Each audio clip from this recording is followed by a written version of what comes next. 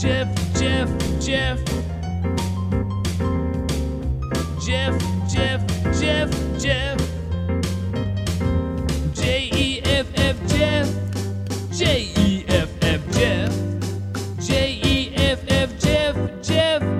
Jeff Stein's our national and presidential expert, noted author. Find his books at Next Chapter Books and TotallyIowa.com. The Iowa Business Report, the Iowa Politics Report come to us from his flagship station, KXEL in Cedar Falls, Waterloo, where Jeff is right now. I'm guessing drunk.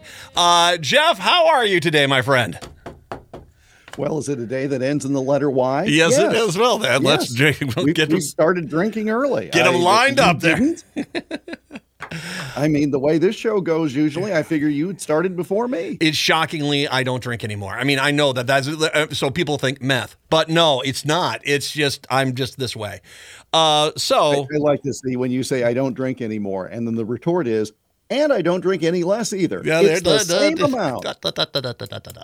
Okay, so I'll start off on friendly terms with the baseball playoffs now. Who is Iowa mostly rooting for the Twins, do you know, or anything like that? Or is there any interest? I mean, do you know anything about sports? Can I ask that? I used to know a lot about sports. Yes. And then when sports and politics got too mixed, it's like, okay, is this just craziness? So I literally was at the barbershop yesterday and I looked up and okay, what was it? Is like Texas and Tampa Bay or whatever playing. I'm like, oh, okay. And then the thing comes on the screen saying, stay tuned. After that, it's somebody and the Twins. And I thought, is this 1965? The Twins are in the playoffs? Okay, wow. I was stunned by this. 65? Wow, you really have not paid attention to sports in a while, have you? Harmon Killebrew was... the killer from... Here's my problem. Yeah, okay. All I knew about the Minnesota Twins this year, I learned by reading your tweets, your angry posts on X during the season. And near as I could tell that, you had 100 losses and you were 40 games behind. How was I to know you were winning a division the way you were tweeting out? Well, because we weren't. And you have to understand, it's like for like April and May, half of May, we were great. And then we were just garbage up until early August. And then all of a sudden, Royce Lewis came in and the clouds parted and this team became something a heck of a lot better. And there should be pastoral music playing in the background. Now harps and angels, my friend. Harps and angels. And see, the problem is this used to be Twins country. It did. And then we relaxed border security on the eastern end of the state, and all of these stupid Cubs fans came in with all of their baggage. And then you've got the angry White Sox fans. And so they just kind of have their little, backroom brawls and I don't know. You get some of the Royals fans too, which that's like, what's wrong with you? Oh. Anyway. Well, by the way, your I think it's Class A team for the Twins. Is in Cedar Rapids. Yeah, they've the Colonels down there. They've been down there for years, haven't they? Cedar Rapids Colonels. Yeah. And that would be Colonels as in corn, not as in Sanders. Not as in delicious bucket of chicken. No, not, that's they've been down there forever. And you guys, now that they've got their AAA team in St. Paul, the St. Paul Saints are now their AAA team. It's nice to have these kind of stopping points that are near Minneapolis, so they can easily send them down there really easy. You've got a relationship, and I know in our sports report this morning, our anchor pointed out when so-and-so, I don't even know who it was, when so-and-so was with the Cedar Rapids Colonels, he dreamed one day of whatever it is he did yesterday, and so yes, there is that connection. By the way, it had to be Royce Lewis. By the way, it had to be Royce Lewis. Yeah, I suppose that would have required me to pay attention and then retain the information, and I did neither. But do you know who the mascot is of the Cedar Rapids Colonels, which again is corn, not Sanders? Isn't it a big ear of corn? It's a big ear of corn, and do you know what his name is? Oh no, Cobby. It should have been. It really should have. Instead, it's Mr. Shucks. Really? No, it should be Mr. Cobby. Shucks. Or is his first name Cobby Shucks? I mean, he could run for office. That close. Yeah. I don't know him on a first name basis. I've never met him, but I know it's Mr. Shucks. God. And as we were talking here, wasting people's time, it occurred to me that there'd be a great promotion for Mr. Shucks to come out with a bucket of chicken. Wouldn't that be great? Well, Cobby Shucks sounds like a manager in baseball from like 1920. He does. It's Gabby Hartnett and Cobby Shucks. And he ran the Cleveland Spiders back when. That's exactly. All right. Oh, the Spiders. Nicely done. Thank you. Well, good work out of you. All right. This is, I'm going to let me go Where for do you want to start? Let me go where for do this. You want Okay. to start? Far-right representatives who orchestrated McCarthy's removal would have never been allowed to run for office 30 years ago. But with Newt Gingrich, the party changed their qualifications for those who could run. The best Republican candidates were no longer based on quality, but unrelenting zealotry. On top of that, through obscene partisan gerrymandering, Republicans created safe GOP seats where a turnip with an R could win, with extremism being preferred, while at the same time using the far-right media to convince Republican voters that working with the other side was for losers. The real leaders forced their will onto the other side, trying to rub Democratic politicians' faces into Republican lunatic bravado. At least 30% of Republican voters don't want anything outside of seeing Democrats and their perceived enemies suffer, creating a self-feeding vicious circle of validation for the extremist fringe politician. And that's how you got into this situation, because this is a mess. And yesterday was, as much as Gates was running around saying this was validation, the reality is even the Senate Republicans are calling these guys a laughing stock and a joke. And I just don't know how the heck they get out of their own way at this point. What do Ilhan Omar and Matt Gaetz have in common? They both voted to get rid of Kevin McCarthy yesterday. That's it. That's the one thing they have in common. And if you're a Gaetz supporter, or you're looking at this Gang of Eight or whatever, just think about this. The one thing that those people agreed upon was to get rid of Kevin McCarthy. It wasn't for the far on each side to get together and agree on farm bill that will take care of producers and food insecurity. No, that's not where they aligned forces. They aligned forces on getting rid of Kevin McCarthy so that Matt Gaetz could settle a personal score. But I don't think let's be careful there. The Democrats didn't do that. I think the Democrats were so angry at him after the CBS appearance, where he blamed the Democrats after the Democrats saved his butt on the spending extension, where he blamed the Democrats. I think that it sounds like that actually caused the Democrats to say, okay, we're not going to help you at all. You could have called this vote 3 days after whatever it was, the 58th ballot or whatever it took, okay? And Democrats would have voted 100% against McCarthy. Why? Because they believe in party unity, and they knew that this was the trap. And those 8 Republicans walked right into it. Yes, I'm not being critical of the Democrats on this. No. But I mean, when somebody like Gaetz comes across the aisle and says, "Hey, I got this idea," you're like, "You go, girl." How do you not just say, "I'm sorry, Kevin," because you're not sorry. But here's the thing, and we talked about this. What is this month? October. 9 months ago, Kevin McCarthy had a goal. Little Kev had a goal when he was growing up. He wanted to be Speaker of the House. That's it. He had no agenda, no plan, no idea of actual governance. He wanted to be Speaker of the House. His best day was when he got to hold the gavel. Mm-hmm. There was no plan. So what did he do? He made all sorts of deals with the enemies from within, so he got to be Speaker. If you don't know what you want to do when you get it, it's pointless. And I have used this analogy multiple times today. It's like the dog who chases a car. And certain Subaru ads notwithstanding, dogs can't drive cars. And so what happens when the dog chases the car and catches it? Oh my God, I got what I wanted, but what do I do with it? That was McCarthy's problem then.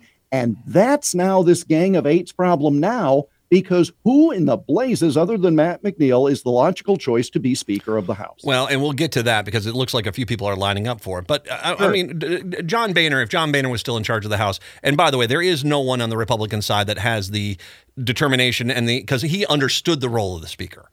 If John Boehner was there, those 40 people on the right would be sitting down, shutting up, and doing exactly what he says. This does have to deal a lot with the fact that there is an incredible void of leadership in the House Republican Party right now, and everyone's just kind of looking around at each other saying, do you want to do it? Do you want to do it? And they're expecting someone to come up and become something like Boehner, who wasn't really a great speaker, but he knew how to run his own caucus, for God's sakes. Well, okay, now that's the whole point. And as opposed to Tom Emmer, with all respect to people in Minnesota, your whip has to be able to count. And that has always been, with due respect, his problem when they were bringing things to the floor. It's like, well, I don't know why it didn't pass. Because you couldn't count. Yeah. So the fact that he quickly got out of the way on the race for speaker, good move, very good move. We had heard this back in January with that was Tom Emmer calling me just now. What the hell, Jeff? He wanted equal time. When it was ballot number, I don't know, 6, 7, 8, and there was talk of, maybe the Republicans should float somebody else. And people went to Scalise and people went to Jordan, and they were like, no, I'm not tossing McCarthy under the bus because he's our best chance to sort of, kind of, I don't know, it was weird loyalty. Okay. Now that he's out of the way, now comes the interesting part, because be careful what you wish for. You wanted to get rid of Kevin McCarthy. And by the way, if you went down the list of Freedom Caucus members, vast majority of them voted to keep him yesterday. Why? Not because they loved him, but the timing was bad. I don't know how many of them I heard in various sound bites saying, I don't like Kevin McCarthy. I think he's a waste, but this is not the time to do this. Do it after we get the budget, if that doesn't turn out well. Okay, but, I don't care that Jim Jordan won a national wrestling title. That doesn't mean he's going to put Gates in a headlock and get him to toe the line. Scalise, nothing wrong with Scalise. He is battling lymphoma, and but he's in. But I just don't think that the next Sam Rayburn is not coming out of this bunch. Nope. All right. And I know I just crossed party lines, but you get the idea. There's no Tip O'Neill in there. There's nobody in there who is the logical next choice. That's why I wonder, would they be smart picking someone, and I don't have a name, but who works behind the scenes, who's not Mr. Soundbite, Ms. Soundbite, not flashy, a name that you'd have to go, wait, who? That might be the person that's needed right now. Because do we really need a flashy speaker? I don't know, but who wants it? Okay, well, I'll get to that here in a second. Who wants it? Yeah. Here's a quote from Representative Kelly Armstrong, the Republican from North Dakota. The incentive structure in this town is completely broken. We have descended to a place where clicks, TV hits, and the never-ending quest for the most mediocre taste of celebrity drives decisions and encourages juvenile behavior. I couldn't agree more with the statement. He understands exactly what the problem is. But right now, what you've got is that most of the Republicans will go along with those 40 or so extremist far-right Republicans, while at least 8 of those far-right Republicans will not go along with the rest there. And when you're looking at a 5-seat margin, well, there's your math right there. And this is I think that's it. I mean, you've got these people that do not care about the party. They only care about this self-cycling media stream where they are beloved by their trolls, and that's it.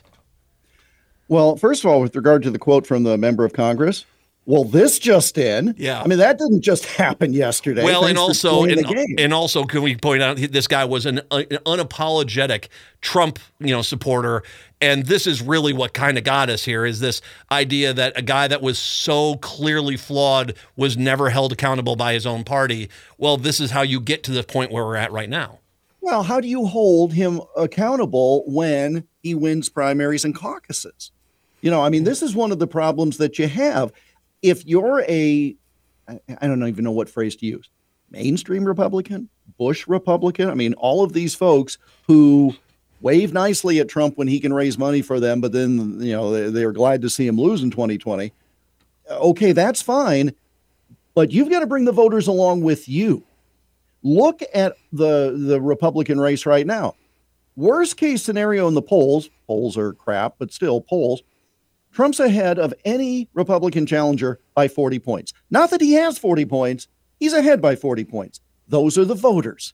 All right. And so if all of these Republicans can't make the case to voters, what are they supposed to do? With regard to your point about you've got the 40 here on the far right and 8 of the 40 are the ones. Right. And if McCarthy had articulated a real vision as opposed to I'm in favor of nice weather and apple pie and rainbows, then they might have had a bigger majority. And then you could have absorbed the 5 or 8 or however many. But you see, that's the problem. It's the same math the new person's going to have, right? Yeah. The math, and that's your point. The math didn't change. The personalities didn't change. And the problem is the 8 on the right got their pelt. They got the trophy. You think they're going to sit back and go, okay, now we're going to take a back seat? Yeah. They're more emboldened than ever. Well, and they're reminiscent of early American political parties where there really wasn't a coalescing. It was just kind of a bunch of guys that had the same idea. But that's where the Republican Party is digressing in front of us. And it's becoming this party of individuals who occasionally come together when they need to, but not really. They'll act like they're friends, but they're not there. They're all in it for themselves. And so it really is digressing. Here's your problem. Here's when you look at what's going on here. Let me look at the transmission. Let me tell you what the problem is here.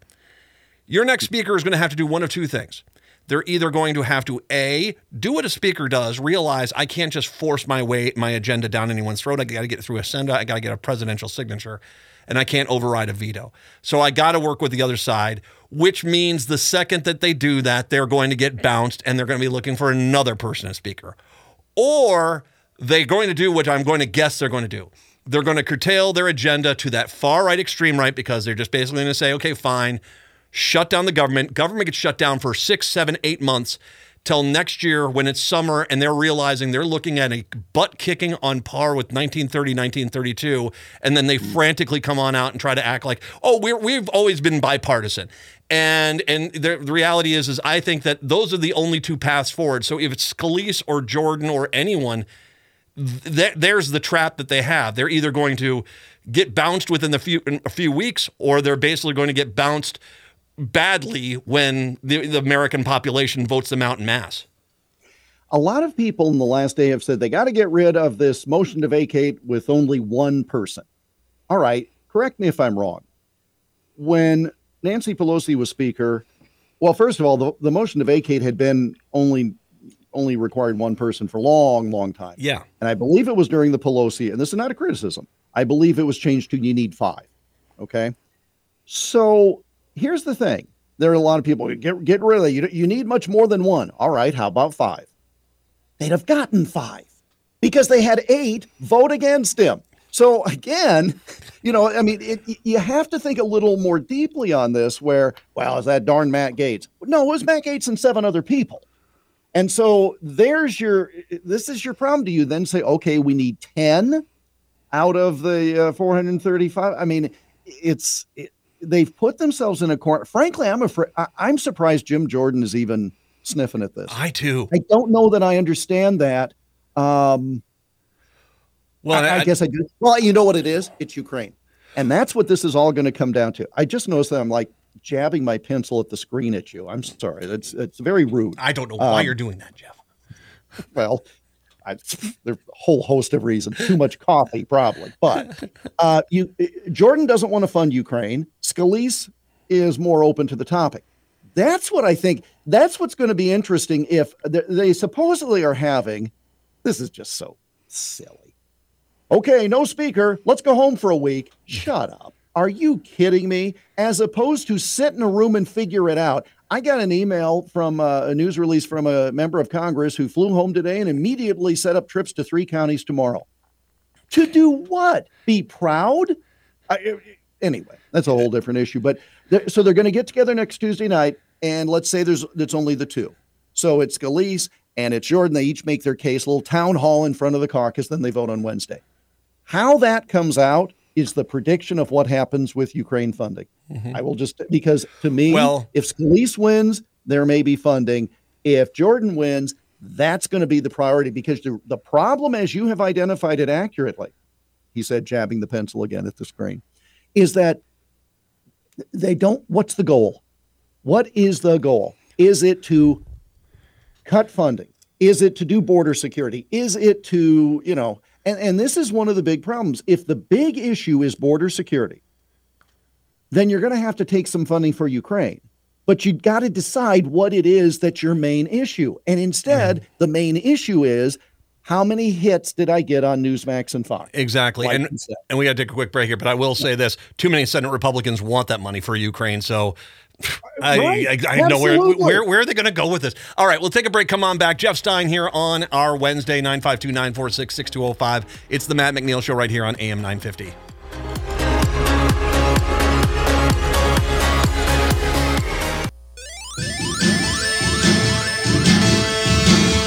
AM 950, the progressive voice of Minnesota, the Jeff Stein segment here for you on a Wednesday. So, Jeff, Trump is really kind of pushing the borders here. I mean, I think what happened yesterday, where he basically attacked a court worker during the court case at noon and was pulled aside by the judge and said, no, this is not going to fly. I'm not going to have you basically dragging court employees, and threatening them or endangering them no matter what. You're not, because no one has trying to rein this in. Like I said, you had a chance back in 2015, 2016 to rein this guy in. No one did. You should have done that, because now these courts are going to do it. And I don't know if you'll ever get to a point where they'll put him in jail for a night or something. But the reality is that he is starting to dance on some real thin lines, and God forbid someone actually with a MAGA hat starts attacking court personnel, because then you're going to almost force the courts to have to put him, have some sort of punishment for his actions. When you've never been told no in your life, it's hard for others to rein you in. And I think it's fair to say that Mr. Trump has never been told no, whether it was financing, whether it was, anything. And I draw the line at personal attacks like that. Here's the other thing, though, as a lawyer, what in the world? The judge is hearing the case. The judge makes the decision. You've already said that the judge is a biased hack. So already, good work there. And then you start tearing into the civil servants or the public employees, or however you want to phrase it. Oh boy, it gets so hard to defend that kind of action. See, it's one thing when it's Rosie O'Donnell. Let's go back 20 years. Mm-hmm. It's one thing when he and Rosie O'Donnell had their little spat, because they both can command attention as public figures. You start bringing court personnel in, that's much more problematic. But here's the thing. So fine, he's daring them. He's already said he's not afraid to go to prison. He's daring them to put him in jail for a night, because what do you think is going to happen to the fundraising? And that is a sad commentary. Well, but I'm actually starting to wonder, it doesn't matter. I'm starting to think that it gets to a point here where no matter how much fundraising he does, his image is taking so much of a tarnish. Miley comes on out, basically says we don't, very, very much clearly addresses Trump when he says we do not throw our support behind a fascist. Kelly comes on out basically saying all his comments about, disrespecting the veterans and disrespecting the troops are true. Stuff like this, it only going to get him so far. And I think that as you watch this fight in the House, I think it predicates the fact that I think enough moderate Republicans are just tired of this. I'm just tired of 8 years of this crap. Well, here's the thing. He stayed out of this House issue, and that's kind of interesting, isn't it? McCarthy did not ask for his help, which I found interesting in hindsight. I think McCarthy had his belly full of it. Just that's fine. Just take it. It's not such a great view up here. You don't need Milley. You don't need Kelly. You don't need any of those people. If the behavior of the individual, like what you started this segment talking about, he'll follow that way. He's not going to follow the other way with the voters. And that's ultimately what it comes down to. I think if his behavior continues in this way, he becomes his own best asset and worst detriment. No, and I think it's Yeah, he's basically digging himself a big hole, and I know he thinks there's going to be some rainbow to get him out of it, but I just don't see that. All right, we re-air this interview on the weekend. The Iowa Politics Report with Jeff, we'll re-air that. We'll post that all tonight on social media. Jeff, we'll talk to you next week, hour 2. That's up next.